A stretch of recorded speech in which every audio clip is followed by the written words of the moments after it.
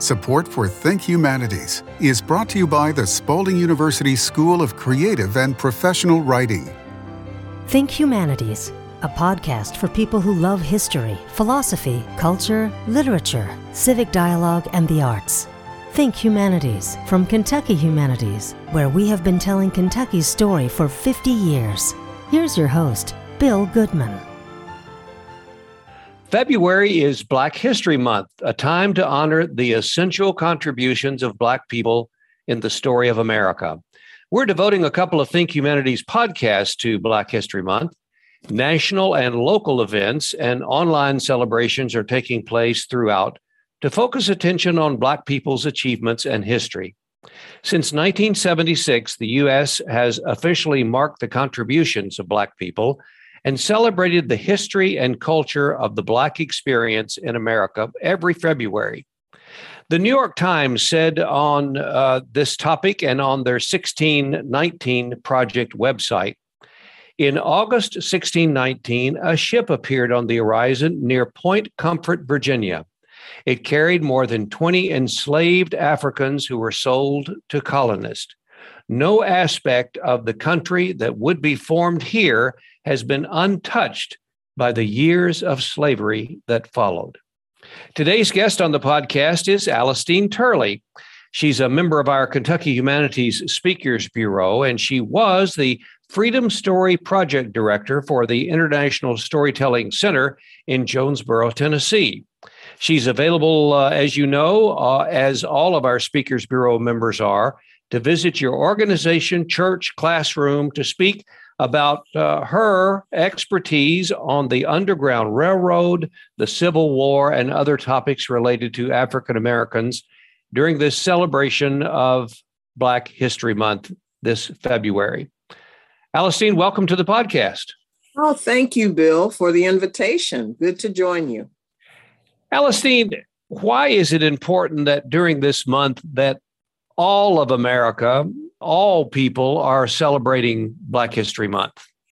Mainly because Black history is American history. There's, as you mentioned in your lead-in, there's very little aspect of American history that has not involved the input of African Americans, Native Americans, and African Americans tend to be one of the oldest groups in America outside of our Native Indian families. So we've have a very early history. So if you want to tell a complete American history, there's no way you can do that without including knowledge of African American history.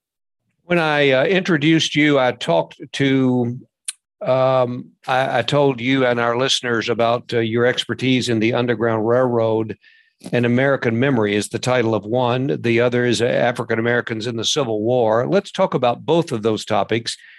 And let's talk about the Underground Railroad, which is in many aspects, it has been with us for hundreds of years. It has been through many interpretations and thoughts and processes. It seems to have had a revival of late, or at least in some people's minds, because of the series on television that people have watched after the book was written. So many people have commented on the series. Tell me how you begin your presentation and what you think the whole of America needs to know more about the Underground Railroad.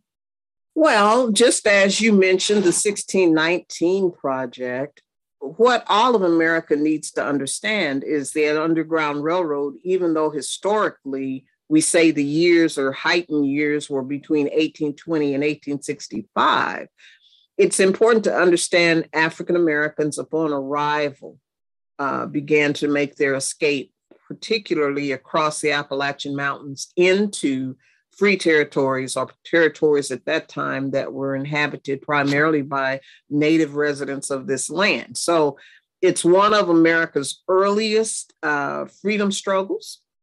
It is one of America's first interracial freedom struggles. There were people who in this country who had actually fled Europe seeking the same freedoms that African Americans were seeking, and became very active in promoting freedom for all human beings, including enslaved Africans. So again, if we're talking about the formation of America, especially here in Kentucky, which was so central to the Underground Railroad story, it all three escape corridors identified by the National Park Service in 1994 have a connection to Kentucky. And Eastern Kentucky hosts some of the oldest Underground Railroad enclaves and hiding places than any other place in the country. So to know our state better, to know the nation better, these are very important stories to uncover.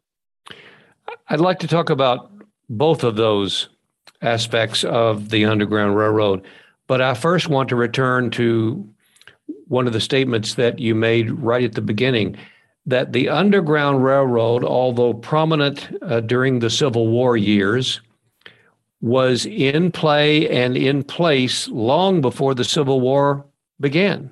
Right. Some of the earliest escapes are from British enslavers when we were still part of the British colonies. And so you have a lot of African Americans who made their way into French Canadian cities, into the Caribbean as part of the rum and sugar plantations. You have escapes happening from the moment African Americans have a chance to go to make that attempt when they're first being brought to this country.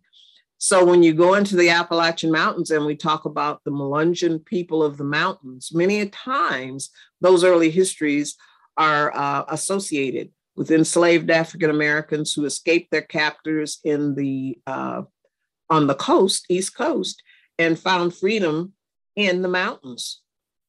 Alistine, tell our listeners about the Melungeons. Well, the Melungeons are primarily East Tennessee, Eastern Kentucky, Appalachian Mountains, North Carolina, those areas. And they are really, DNA has proven, they're a mix of Native American, European, African American heritage. And it's there have been quite a more recent books written on their history, but that's a history that's been with us a long time. We have to keep in mind that early in America, race was not as we define it now. You know, over time, we have developed this concept of race and division and separation into categories. But at one time, it was not as offensive a nature as it is now. But so over time, Melungeons were seen as outcasts, but really they're some of America's earliest mixed race populations. Is there a distinguishing factor about Melungeons that, for a time at least, separated them from other Europeans that had settled in Appalachia? Well, of course, I think the racial mix would have made them distinctive in many ways. Over time, I think it has become less so. So those people who are able to trace their Melungeon history know who what their backgrounds are based on. And today's DNA has made it evident to many of them that they do have this African, Native American heritage in their bloodline. So in many ways, this is how they define themselves. You mentioned, I think, 3 areas of Kentucky that were key to the Underground Railroad. Well, in 1994, the National Park Service, under the signature of President William Clinton, began a national survey of Underground Railroad locations throughout the country. And that study, which is available to anyone who wants to read it online under the National Park Service Underground Railroad Initiative, this really defined 3 major corridors of escape that African Americans employed to find freedom beyond their owners.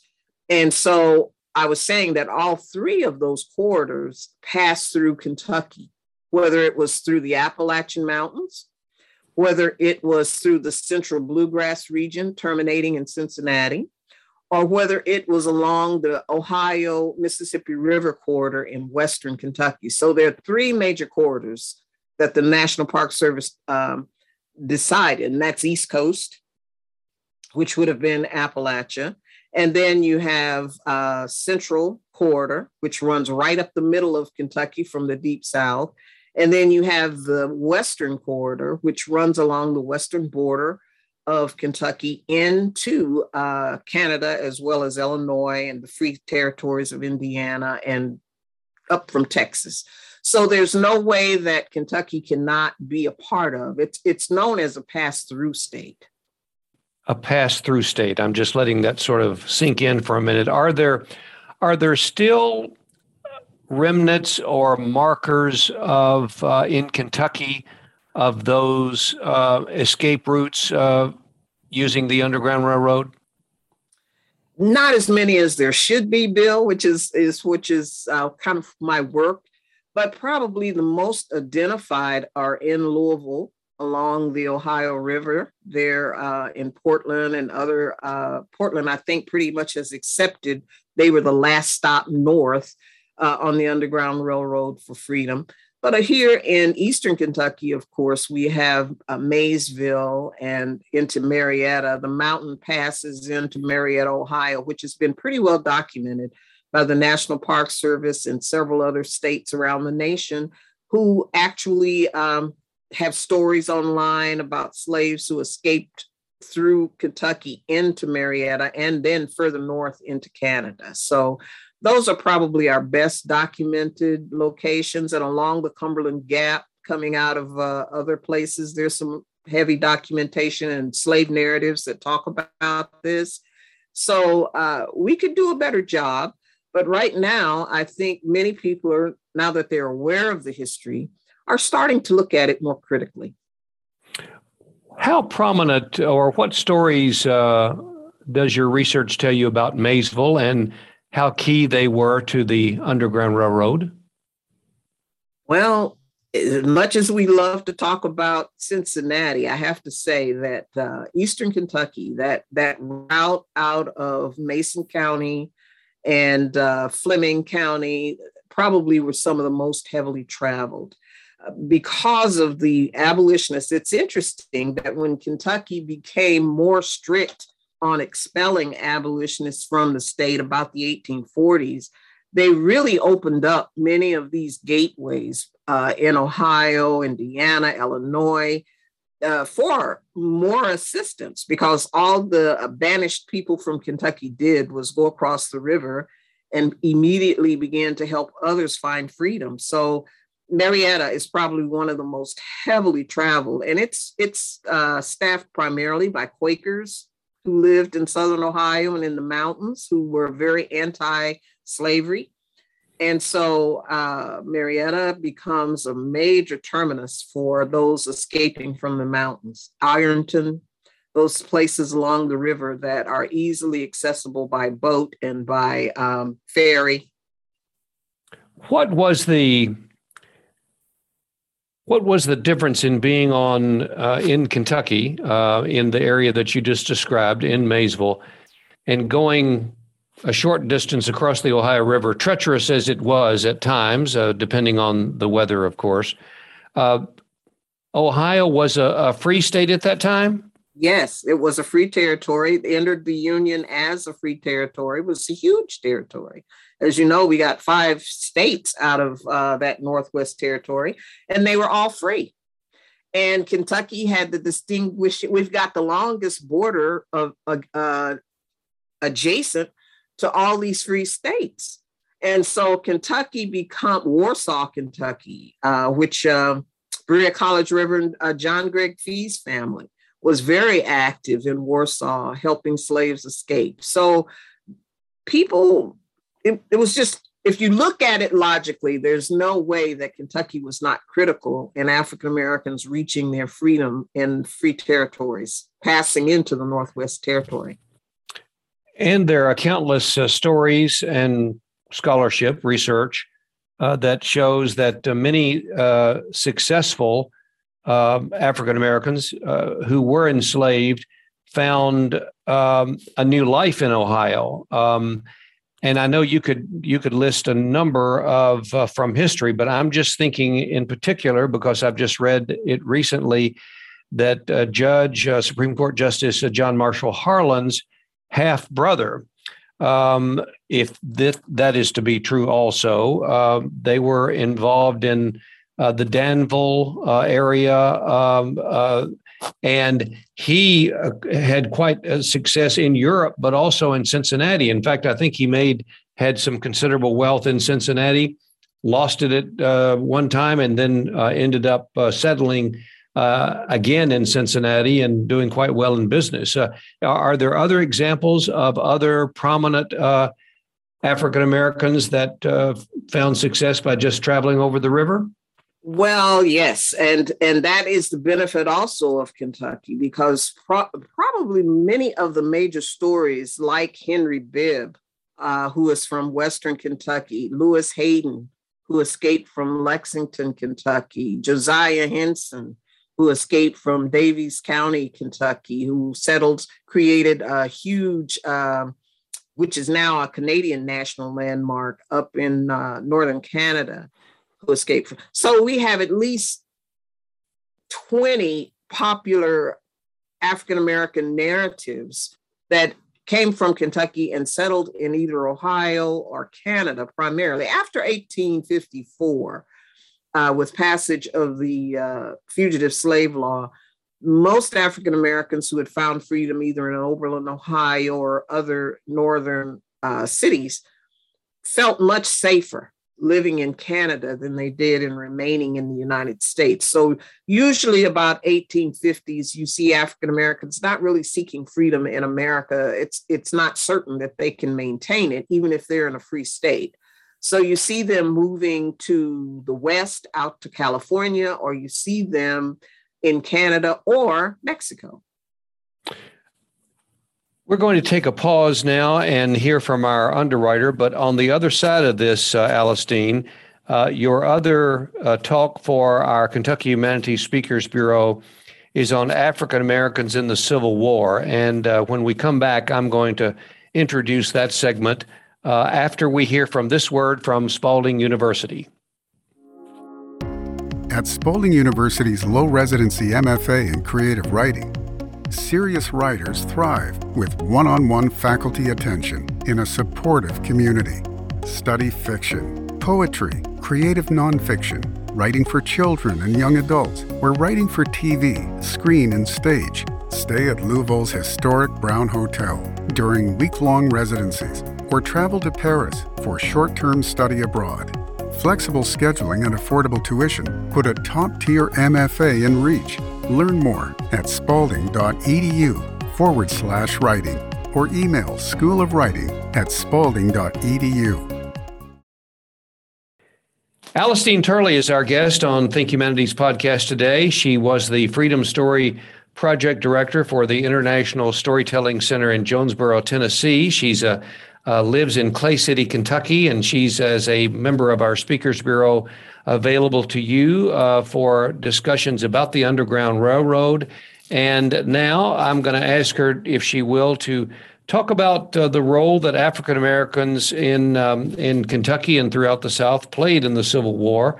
Black Kentuckians in the War of Emancipation and Freedom that changed the social direction of American society, as we all know. And in some ways, Alice Dean, it seems like we're still battling that today, doesn't it?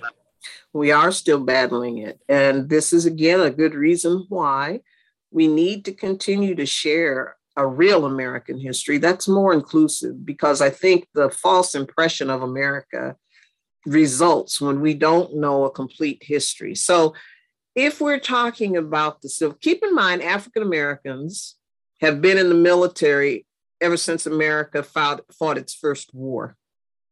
They fought with the British, they fought against the British. So from the country's founding, African Americans have been part of the fighting force to defend this country. That's number one.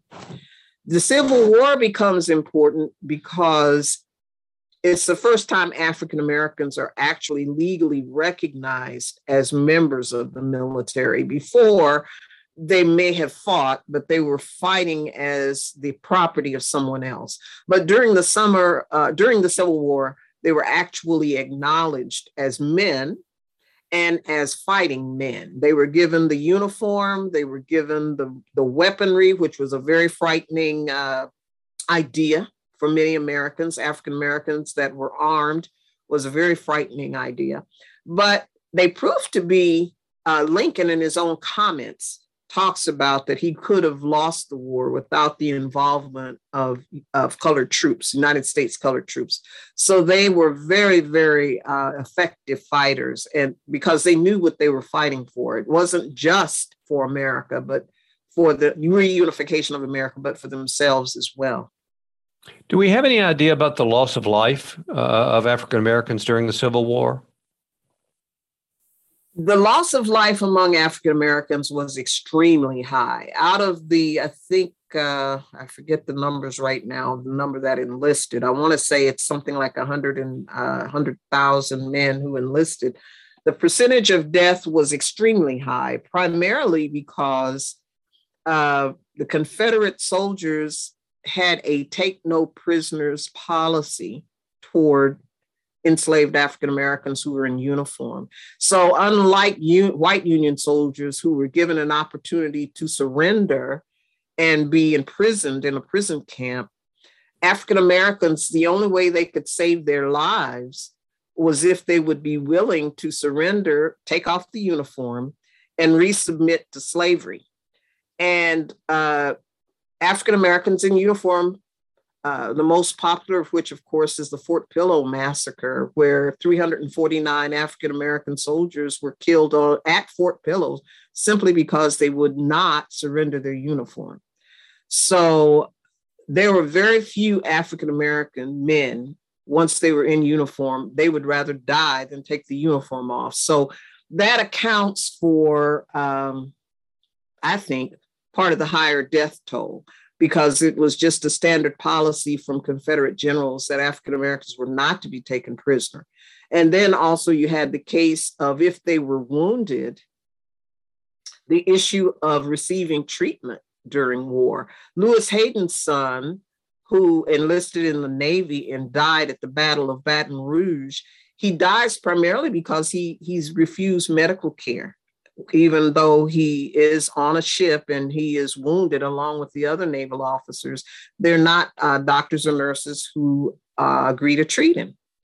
So death can occur not only in battle, but just in general from being a person enlisted in the military. Were there enslaved that fought in the war for the Union? And I'm going to ask you if there were fighting for the Confederacy too, but fighting for the Union that gained their freedom from their military service? Yes. In Kentucky, that was the majority of African Americans who gained their freedom in 1863 after, the Emancipation Proclamation, once it was issued, also had a provision where African Americans could join the military force. And so with that issuance of the Emancipation Proclamation, you had many African Americans flying to Camp Nelson here in Kentucky, who, other than Louisiana, was the largest encampment for receiving and training African American soldiers. So many owners here in Kentucky lost their property to the military. Now, Kentucky began by saying, okay, we will compensate you for your lost slave, but that soon died down. So slaves who could make it to Camp Nelson or any other of there were 8 major posts around Kentucky. If they could make it to any of those posts to enlist, they could be free. I'm learning so much from you today, Alistine, and I know our listeners are, and thank you very much for sharing your knowledge. You say there were 7 or so, 8 other posts. And frankly, I know historians and scholars are probably familiar with that. Other than Camp Nelson, where are they? Oh my gosh, they were all over Kentucky. And I knew the minute I said that, I knew you were going to ask me. And all of the major communities, Bowling Green, I know, had an enlistment, large enlistment encampment. Flemingsburg. So that they were just where recruiters would go and receive the soldiers. And then eventually they would be transferred to Camp Nelson for training. Were they those encampments? I'm intrigued by this. Were those encampments based on what we now see today at Camp Nelson? Where they probably weren't that large. They weren't that large, yeah. And it was primarily to provide an opportunity and protection under the law if someone did want to enlist. It would be, if you knew the major enlisting locations in the state during the Civil War, chances are those would be the same encampments where African Americans would flee in order to be covered by federal authority and protected by the military if they wanted to serve. Were there members of the African American community who were members of the Confederacy? Well, I cannot honestly say that I know that answer, so I'm not going to fudge it. I will say that I know in places like Georgia and Texas, the Confederates conscripted their slaves. And while I know there's been a couple of books written about Black Confederates, I honestly do not know of any Black Confederate who was actually in battle. I don't think the Confederates were very nervous about giving their enslaved populations weapons. That's number one.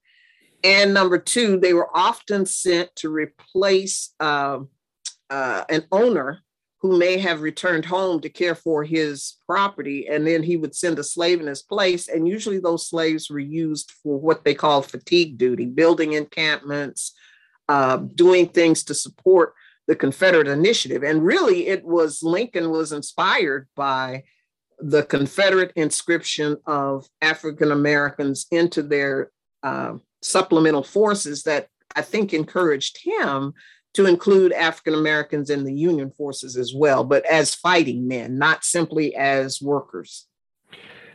Tell us about this very interesting project that just finished up last year that is prominent in the story that you were involved in and that the entire nation was involved in. The National Endowment for the Humanities created this. Tell us about the Freedom Story Project for the international storytelling. Well, that's where it took place, but tell us about the Freedom Story Project. Oh, it was an exciting project and wonderful to do because for the first time, we wanted to look at Central Appalachia, Blacks in Central Appalachia from their early arrival until more modern times. And so there are 12 stories that included, number one, a storyteller, a professional African-American storyteller, and then academics and community scholars who could talk about Black history in their particular part of Central Appalachia. And of course, this includes North Carolina, East Tennessee, Kentucky, and northern parts of Georgia that are considered part of that Appalachian community. So it was wonderful. We had over 1 million. At the end of the project, we successfully reached out to over 1 million people who listened to the narratives when you add them all up. And it's online. So even though we are done with the project, those stories remain on the International Storytelling Center website and YouTube pages for people who might want to go back and listen. So we had some great nationally known presenters who talked about this history and hopefully inspired others to want to know more about their local Appalachian communities. Were you one of those storytellers? No. I was the moderator for each one of these. So it was my responsibility to gather and put together the stories and the panels and to follow up with each of our storytellers. And from this, we hope to produce a book of all 12 of the stories with background information. Of course, each podcast was only 90 minutes, and you can only do so much in 90 minutes if you have a storyteller. But I think it's worth looking at, listening to. They'll never grow old. It's information that I think all America needs to explore. You said all of America, and I'm concentrating on Kentucky. And I just wonder if it happened so recently within the last couple of years. Of course, it was in the middle of our pandemic also, which I know was difficult. How many Kentuckians do you think are aware of and realize the important work that went on during those 2 years that you worked on the project? Well, I'm not sure. We tried to do our best to get the word out because Appalachia is, that's my home. So definitely there's a lot of Kentucky influence, particularly when you talk about the migration between Eastern Tennessee and Eastern Kentucky, because that's a well-traveled, well-experienced network of people who worked in the coal, iron, salt industry, the railroad building, forestry. So all of the production that happened in Appalachia before the Civil War and after, African Americans are very much involved in, especially when you start talking about forestry and coal mining and all of the mining industry. And even though in Kentucky we say Appalachia had a low enslaved population, what's often overlooked is that Eastern Kentucky slave owners primarily leased slave labor to others. So there you see the connection between Ohio and East Tennessee and other central places of owners who actually made quite a bit of money by leasing out their slave labor to these industries. So Eastern Kentucky is more industrial slavery. Out of the 12, could you just choose one story and briefly tell us the nature of that story and why it's important? Well, of course, my passion is the Underground Railroad. So one of the podcasts we did was about the Underground Railroad and the connection of Jonesboro Samuel Doak, who was a Presbyterian minister in East Tennessee, who actually sent the first Presbyterian missionaries into Kentucky through Cumberland Gap, through southern Kentucky, a lot of Red Oak, a lot of these little Presbyterian communities that exist along the Tennessee-Kentucky border were established by Doak. And all of these Presbyterians were anti-slavery. So a lot of those, if I make the connection back to Underground Railroad escape routes, that why people are able to make their way through Kentucky from southern states, it's because of these early anti-slavery Presbyterian ministers that Doak sent out into the world. But he actually parted with the what he called the High Steeple Presbyterian Church because he wanted a more welcoming, basic form of Presbyterianism that would allow all people to join. So some of the very early Presbyterian ministers in Kentucky actually joined Doak in this anti-slavery movement in southern and western Kentucky, which is fascinating because they even spread into Indiana. So if you trace the early Underground Railroad routes, it follows many of those early churches. Was this pre-Civil War, during the Civil War, post? This is beginning as early as 1811. So you have these ministers. In fact, Kentucky's great revival comes from these ministers. They come from Doak's training into the first revival, of course, is over in Logan County, and then spreads over to Cane Ridge. So the same ministers who began the settlement in southern Kentucky actually do help establish the Cane Ridge revival, as well as the Shakers and Quakers who joined at the Cane Ridge to create Underground Railroad locations in southern Ohio. Elistine, can you imagine a child growing up today and not being able to hear these stories, the truth, the history of African Americans in Appalachia? Right. And the fact that it was always, I'm so impressed with the fact that it was an interracial movement, that very early in American history, you had these people who believed that all people of the earth were made of one blood, and that freedom was definitely non-Christian, and that America, if it was really going to live up to its creed, should embrace the idea of anti-slavery and actually sacrifice quite a bit to do that.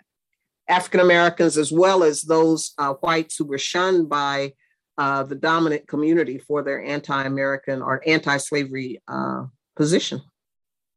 We're so honored at Kentucky Humanities to have Alistine Turley as a member of our Speakers Bureau. She's done such good work over the years, can be available to you at your church or your civic organization.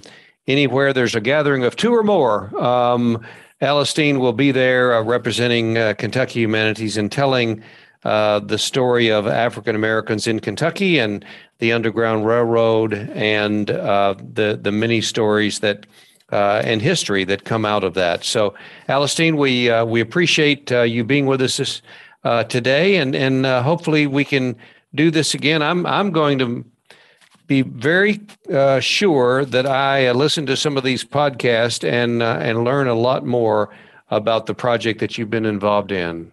Oh, thank you, Bill. Thank you so much for the invitation and for your listeners. I so appreciate you being here.